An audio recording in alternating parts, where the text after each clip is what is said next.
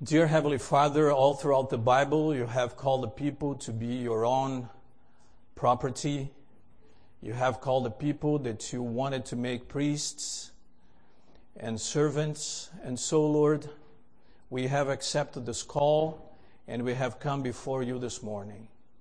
And I ask, Father, that as we gather here this morning, that the presence of the Holy Spirit will be manifested and be felt. That we may, Lord, have a service that will bring honor and glory to you and not to ourselves. I ask, Lord, that as we open up Scripture, that we may be humble to approach this holy book.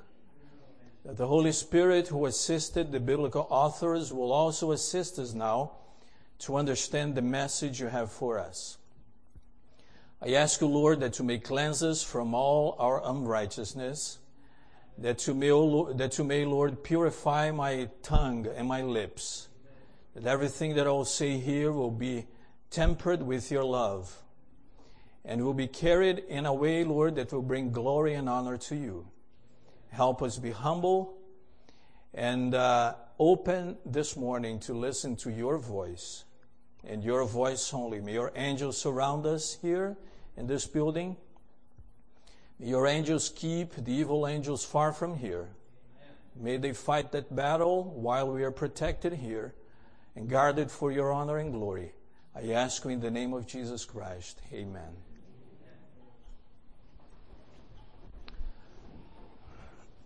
I am quite positive that all of you, as I have in the past, played a game that in English I understand is called broken telephone, right? And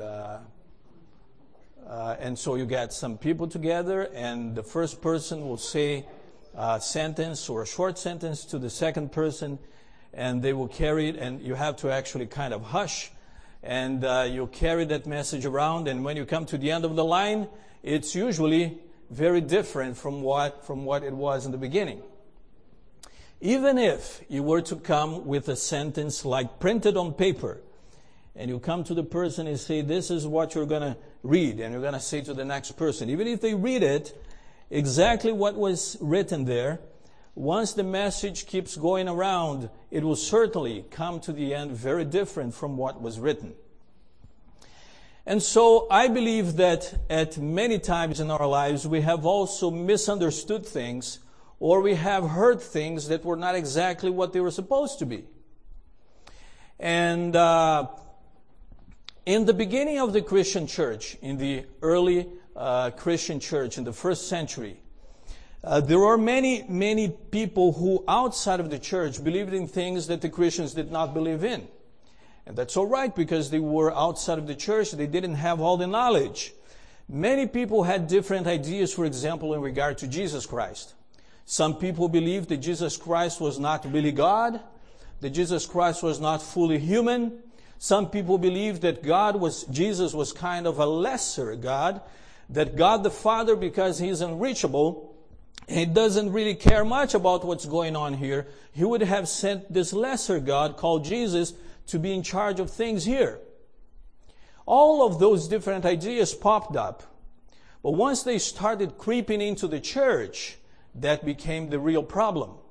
And the apostles wanted to make sure that the truth, as they had known in Jesus, would be preached and would be carried over.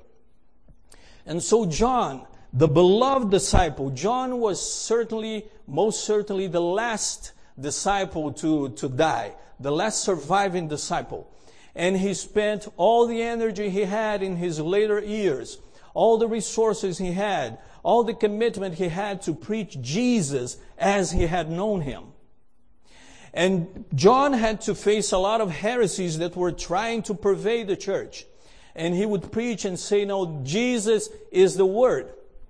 In the beginning was the Word. And the Word was with God, and the Word was God. And so he said that this Word, Jesus, He came and became flesh, and He dwelt among us. And He preached, and He wrote, and He revealed to people around Him who Jesus was. And in the book of Revelation, it's no different. Because if you come to the book of Revelation, right at the top, you see that the book starts with the sentence, the revelation of whom? Of Jesus Christ. The revelation of Jesus Christ. There are many things in the book of Revelation that point to events that had not happened at the time of John, some events that happened between John and our time. And in the book of Revelation, we also find things that will still happen in the future. But at the basis of it all, at the bottom of it, the book of Revelation is the revelation of Jesus Christ. And if we are not able to see Jesus in the book of Revelation, we are taking the wrong approach. We must see Jesus and see Jesus glorified in the book of Revelation. And so John, in his later years, he was isolated. He was sent to the island of Patmos in the Aegean Sea in the Mediterranean. And John is there, isolated all by himself. And in that island, he received a few visions. He received a vision of heaven. And the Bible says in Revelation chapters 4 and 5, beginning in chapter 4, that John had this vision and he saw an open door. And someone came up to him, a heavenly being, and said, come, and I'm going to show you the things that are yet to be. And John came through that open door, and he had this dazzling vision. He saw the throne of God, and he saw God the Father sitting there on the throne, and 4 living creatures worshiping Him, 24 elders, all the holy angels praising and worship the one who is sitting at the throne. And then John hears something in chapter 5, according to the scripture reading we heard this morning. John saw that in the hand of God the Father, in the right hand, there was a scroll. Some Bible versions will say it was a book. It was a scroll. As the books they had at the time, it was a scroll. And so in that scroll, John noticed that it was written inside and out, on the back as well. And that scroll had 7 seals on it. So to be able to open the scroll and read what was in there, you would have to be able to open the 7 seals, to remove them, to make the contents of the scroll available. And then John hears an angel come and proclaim with a loud voice and say, who is worthy to open the book? Who is worthy to remove the seals and open the book? And guess what? No one stepped up and said, I am willing to do that. No one. You might think of Moses, who was there in heaven. Moses, who has been in heaven for millennia. Moses was not able to open the book. You might think of Elijah, who was translated in a chariot of fire, but Elijah was not worthy to open the scroll. You might think of Enoch. You might think of the 4 living creatures. You might think of the 24 elders. You might think of all the holy angels. None of them was worthy to open the book and remove the seals. No creature whatsoever in the entire universe, after hearing the angel proclaim who is worthy, no single creature was ever worthy to stand up and say, I am worthy, or I am willing to do that. And so what is the scroll? What is this scroll that no one felt worthy, no one felt able to open? And that's the scroll of Revelation chapter 5 that was in the hand of God the Father who was sitting on the throne. This is the scroll of God's everlasting covenant. This is the scroll where the history of the nations and of humanity and the interactions of God with humanity have been recorded right there. Every single act, every single action towards the salvation of humanity, every response of nations, every response of human beings toward God's love, whether positively or negatively, all of that has been recorded there in that scroll that God was holding there. And it was sealed. You know, as you look at the background of the Old Testament, you look at this event, With the background of the Old Testament, you realize that in the Old Testament, when a king was enthroned in the people of Israel, he was handed not only the crown, but he was also handed the book of the covenant, the scroll of the covenant. And it was the king's responsibility from time to time, not only read the scroll for himself, but proclaim it to the nation so that they would walk in the ways of the Lord. But unfortunately, more kings than not were not faithful to this high sacred responsibility. And so we saw that the people of Israel went downhill spiritually until eventually they were taken captives to Babylon. But here is God holding the scroll of the everlasting covenant. And Ellen White says in the Manuscript Releases, Volume 9, Letter 65, this was written in 1898. It says that there, in his open hand, in the hand of God, lay the book, the roll of history of God's providences, the prophetic history of nations in the church. Herein was contained the divine utterances, His authority, His commandments, His laws, the whole symbolic counsel of the eternal, and the history of all ruling powers in the nations. In symbolic language was contained in that roll the influence of every nation, tongue, and people from the beginning of Earth's history to its close. All of that was inscribed in that scroll. And no one had the right to approach the Father and take the scroll from His hand and attempt to open it. There must be someone who has royal lineage. There must be someone who was going to be the perfect king. Out of the descendants of David, someone must be able to stand up and say, I am pure and perfect and holy and able and worthy to open the scroll. But as John heard that question, the Bible says that John wept. And he wept. And he wept. Because no one was found worthy to open the scroll. And so you might ask, why was John weeping? He was weeping because of the things he heard. He was weeping because the angel stood up and proclaimed, who is worthy? Now I assume that the angel knew that no one was worthy. Well, the angels knew because the angels live close to God. And so the question that the angel is asking is almost as if he's saying, who dare open this book? Who dares open this book? Who is worthy? And no one said anything. And John wept. John was sad. What John was hearing saddened him. What John heard at that moment made him really sad and discouraged. And maybe you, my brother, my sister, my friend, maybe you have heard things in life that have also discouraged you. Maybe you have heard things in life that have put you down. Maybe you came to the doctor and you heard the diagnosis that you were not looking for, and you were let down. Maybe you applied for a job, you did your best, you came to the interview, and you were so sure you're going to get the job, but then you hear a no. I am sorry, unfortunately, we didn't choose you. Maybe you have heard many things in life. Maybe you have heard mocking comments about your physical appearance in the past. Maybe you've been bullied when you were younger. Maybe you were bullied now, even as an adult. Maybe people have walked out on you.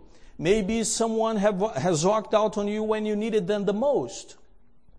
Maybe people have said mean things to you. Maybe someone came up to you and said, you are never ever going to succeed in life. Or maybe just the other opposite. Maybe someone came to you saying the nicest things. And they said those nicest things for a while, only for you to eventually realize that all they wanted was to use you and to abuse you, but they didn't mean it. You may have been told many different things that have put you down. And maybe you found yourself in the same situation as John was here. And so if you've been there, you can understand why John was weeping. He was weeping because he heard something that led him really sad. let him really down, and he was sad that no one was worthy and able to open the scroll. But that's not the only thing that saddened John. There was something else. After the angel proclaims, "Who is worthy to open the scroll, to remove its seals?" there was something else right after that left John really sad. What was that? It was silence. Because no one dared say, "I can open the scroll." That total silence, absolute silence was saddening for John. And as silence takes place there in heaven, in that vision, John starts to weep. And the Bible says, some versions say that he wept much. Other versions say that he wept loudly. I know that John wept, and maybe you have wept as well. Maybe you have faced silence in your life when you were expecting the voice of someone else. Maybe there's a family member who for years has refused to even talk to you. And maybe you are looking for contact with that person, but they will never give you a chance. And that silence is killing you. Maybe you have prayed prayers to God asking for something that's really dear to you, really needed in your life. But apparently God has chosen the way of silence. And you weep and you think, "Why, Lord? Why, Lord?" I want to tell you this morning. There is never a tear that is shed. There is never a tear that drops from your eyes that God will never notice. He will always notice that. And He will always comfort you. I remember, and I'm sure you remember as well, when Mary Magdalene came to the tomb, and the first day of the week in the morning, and she was looking for Jesus, and she realized that Jesus was no longer there, and she sees two angels, and she asks about Jesus, or rather, they ask her what you're looking for. And Mary says, "I'm looking for Him, for my Savior." And the angels say, "Well, He's no longer here." And then she turns and she sees a man that she supposes is the gardener. And she turns to the man and says, "Well, if you have taken him and put him somewhere, please tell me, because I want to go see him." And the Bible says that she was weeping because she wanted to see Jesus, but she was not able to. And the Bible records that Jesus is the one who turns to her and says, "Why are you weeping?" And so God will always notice your tears. God will always notice when you're weeping, for whatever reason it may be. It will not go unnoticed. And in the case of John, John is weeping of sadness, but that does not go unnoticed because God provided the comfort. The Bible says that one of the 24 elders turns to John and says, "Weep not. Stop weeping." In other words, why are you weeping? Do not weep, because the root of David, the Lion of the tribe of Judah, He prevailed, He conquered, He overcame, and He is worthy to open the scroll and remove the seals. And so at first, this is what John heard. He hears that there is a root of David, or the sprout of David, and who is also called the Lion of the tribe of Judah. You know, I read the story the other day of someone who received from his wife a special gift around Christmas time, and it was a nice picture, a nice wall picture that had a lion and a lamb sitting together, lying together. And they were in the company of each other, and they were peacefully with each other. And that's a picture that, you know, some people apparently bring that from the Bible. But there is actually nothing in the Bible saying that the lion will be with the lamb. The Bible says in Isaiah that the wolf will be with the lamb and the lion will be with the cattle. But maybe we can assume that they will all be together without harming each other. But I'm saying this to highlight the fact that there is only one place in Scripture There is only one passage in Scripture where the lion and the lamb are actually together. And they are together in one person. It's one and the same. It's Jesus Christ. And it's right there in Revelation 5 where the lion of the tribe of Judah is also called the lamb. And so this is what John hears. He hears that the lion of the tribe of Judah is worthy to remove the seals and open the scroll. This is what he hears, and if you think about it, at any time John might be thinking, at any time this lion will show up to open the scroll. That may sound as a terrifying thought, that a lion will show up in the room, that a lion will show up right here and remove the scroll from the hand of God. But even though this is what John hears, the Bible says that he looks toward the throne, and what he sees is something different. He sees what? He sees a lamb. That's what he sees. The Bible says that he looks up to the throne and he sees a lamb. And I guess the lamb had been there all the time, but John hadn't noticed him. The lamb was there, a lamb that looked as if he had been slain, but he was well and alive. And he's standing there in the midst of it all, in the midst of the 4 living creatures, in the midst of the 24 angels, between all of them and the throne of God. This lamb is standing there, and he is worthy to open the scroll. He is the one who goes and takes the scroll from the hand of the Father and prepares to open it.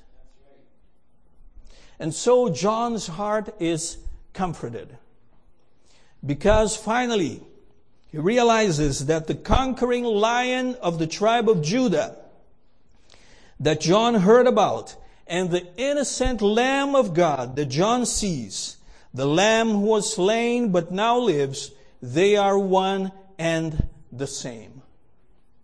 And so, my friends, I tell you today that the Bible has predicted that in this world you will have what? Tribulation. But take heart, because Jesus overcame the world, and so can we. John 16:33. This thing of hearing something and seeing something else is biblical, is God's plan for you. You may be hearing many things in this life. You may be hearing many discouraging things in this life, but God is inviting you to look beyond that and to see something more promising. The Bible says in Philippians 3:20 that our citizenship is not here. Our citizenship is in heaven, from where we await and expect the saving Lord Jesus Christ to come. And so you may be hearing many discouraging things. People may try to put you down, but we ought to look beyond this. We ought to look up to the throne of God. Jesus said in Matthew 24:6, he had his disciples close to him, and one of the things he said in his sermon to the disciples in Matthew 24 was this: you will hear of wars and rumors of wars, but see that you are not alarmed, because this is not the end yet. And so you will hear of wars, you will hear of problems, you will hear many things, many discouraging things, but see that you are not alarmed. Look up, look to the throne of God, from where your help is supposed to come. And so whatever you may hear, whatever you may be told, whatever it may be, remember to lift up your eyes toward God's throne. Look up, and you will not be alarmed, because God's promise is faithful in the Bible. Lift up your eyes, direct your gaze toward heaven, and you will see the Lamb, the only one who is worthy to take the scroll and open its seals in Revelation 5:9. The one who was slain, and by his blood he ransomed people for God from every tribe and language and people and nation. My friends, the enemy has a huge repertoire of lies and deception to mislead you, to discourage you, to put you down. He has a lot of deception to think you are doing God's will when you may be not. So I plead with you, do not fall for that. Keep in mind that the enemy is already defeated. You may hear His lies every day, but through the eyes of faith you can look up to heaven, where the Lamb is and from where your help comes from. God has the promise of restoring things to the way they were before. And when we look to the Bible, you see right there in the book of Revelation that God has promised that to him who overcomes, they will have a place in the paradise of God. The paradise that we as a human race, we have lost. But God in His mercy and love, He is going to restore it. He is going to restore us into being able to live in that paradise forever. May the Lord bless us today to reaffirm, to recommit our lives to Him, and to be sure that His promises are true, and that He will indeed fulfill His promises, and will come one day and take us to live with Him forever and ever. God bless you all.